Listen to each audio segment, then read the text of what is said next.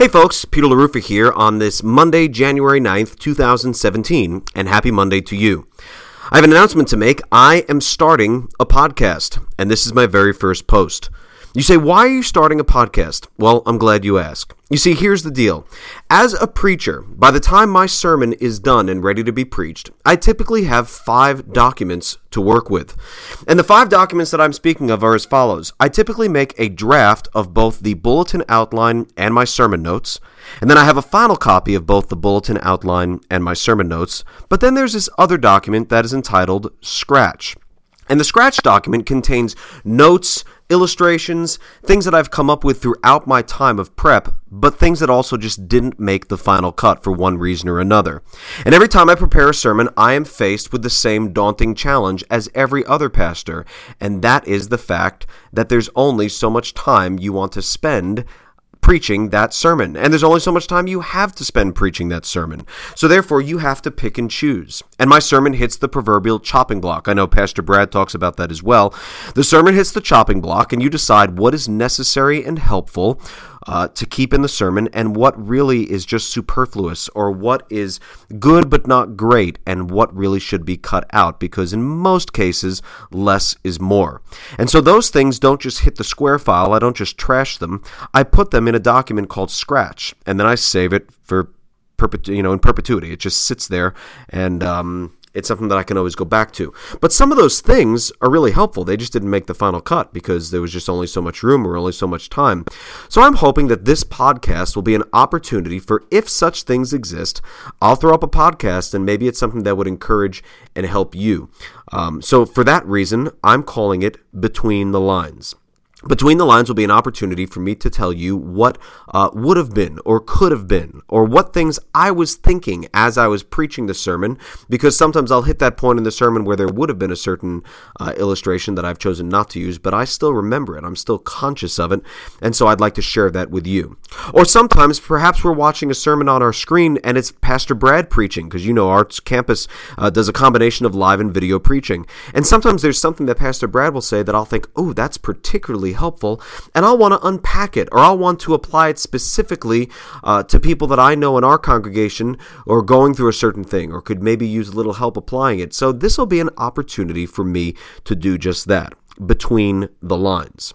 So here's something that came to my mind from the sermon that Pastor Brad preached this last Sunday, on Sunday, January 8th, as he was going through the Big Rocks. And one of the things that he spoke about was the fact that we are a Bible-based church. And that might be something that you would assume to be true, but it doesn't take long for you to visit a church and realize that not every church preaches from the Bible. Sometimes the Bible is a prop that the pastor holds as he or she preaches, but sometimes it's not even referenced. Sometimes the message that is preached is really not from the Word of God, but really from pop psychology, or just something pithy or helpful, or an opportunity to talk about something that's on the pastor's heart, but it's not necessarily based in the Word of God. At Grace Fellowship Church, we take the Bible, its authority, its sufficiency, its inerrancy very, very seriously. And that's why it is our sole source of everything that we need for life and godliness, as we're told in the book of 2 Peter.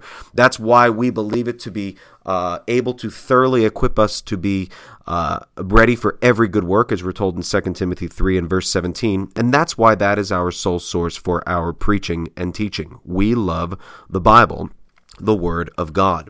And one of the things that we encourage our people to do is to read the Bible, but not just some of it, but all of it. And if you're anything like me, it helps to have some sort of a plan. It helps to have a guide. And one of the things that we recommend is the MacArthur Daily Bible. The MacArthur Daily Bible will take you through the entire Bible in 1 year.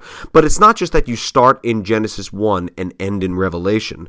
Instead, it gives you a little bit of the Old Testament, a little bit from the Psalms, a little bit of Proverbs, and a little bit of the New Testament each and every day. So you have kind of 4 different tastes, if you will, of the Word of God each and every day. And it takes you through a yearly Bible reading schedule. And it's a very, very effective way of reading the Word of God, and some people really like it. However, there's one thing that you may not realize, and maybe you have realized if you've gone to check it out already, and that is that this Bible is only available in the New King James Version currently.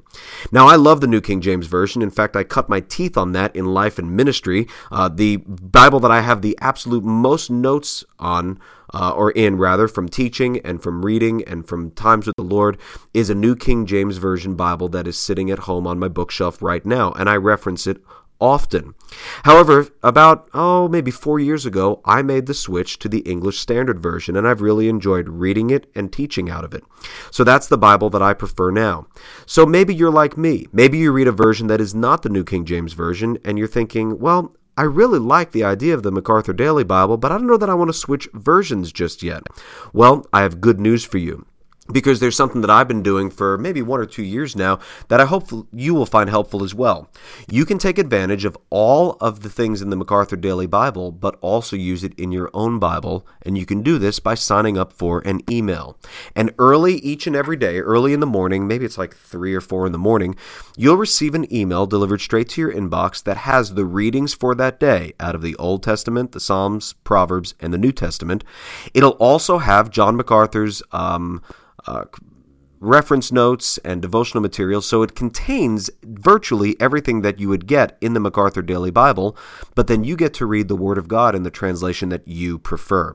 So I'm going to post a link to that on my website at peterlarufa.com, and hopefully that's something that you will find helpful if you're one of those people who says, man, this sounds like a really effective way to read the Bible, but I don't think I want to switch to the New King James. I want to stick with my own version. Then this would be a great life hack for you. Yesterday was a very special day for us at Grace Fellowship Church, particularly at the Fort Thomas campus, as we launched our ministry to the deaf. That's right, yesterday we had an ASL interpreter interpreting the entire service, the worship songs, the prayers, the announcements, and the sermon in American Sign Language. And I want to tell you why we did that. We did that because in God's providence, He chose to bring us somebody who was deaf.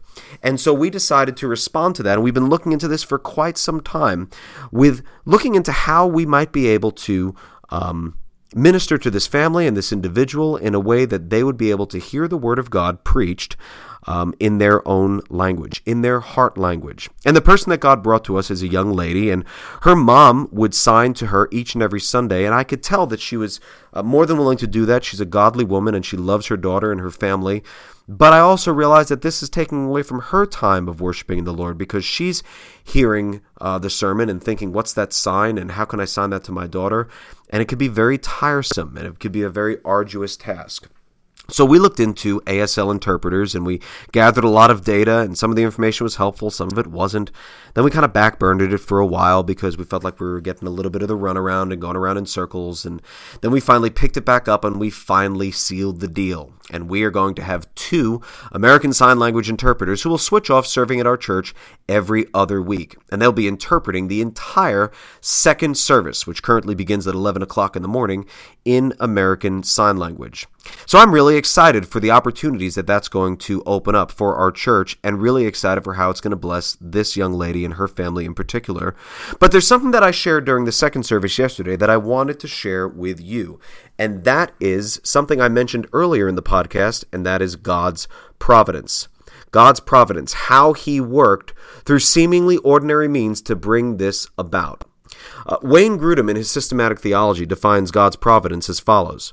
He says, God is continually involved with all created things in such a way that He keeps them existing and maintaining the properties with which He created them, cooperates with created things in every action, directing their distinctive properties to cause them to act as they do, and, get this, directs them to fulfill His purpose. Once again, God is continually involved with all created things in such a way that He directs them to fulfill His purposes. The young lady who is deaf was born in a foreign country and was in need of being adopted. Far away from her, the Lord had laid it upon the hearts of a husband and wife that they wanted to engage in adoption. And God, in His kindness, arranged for these 2 situations to collide in a wonderful opportunity for them to become family. And this family adopted this young lady and brought her into their home.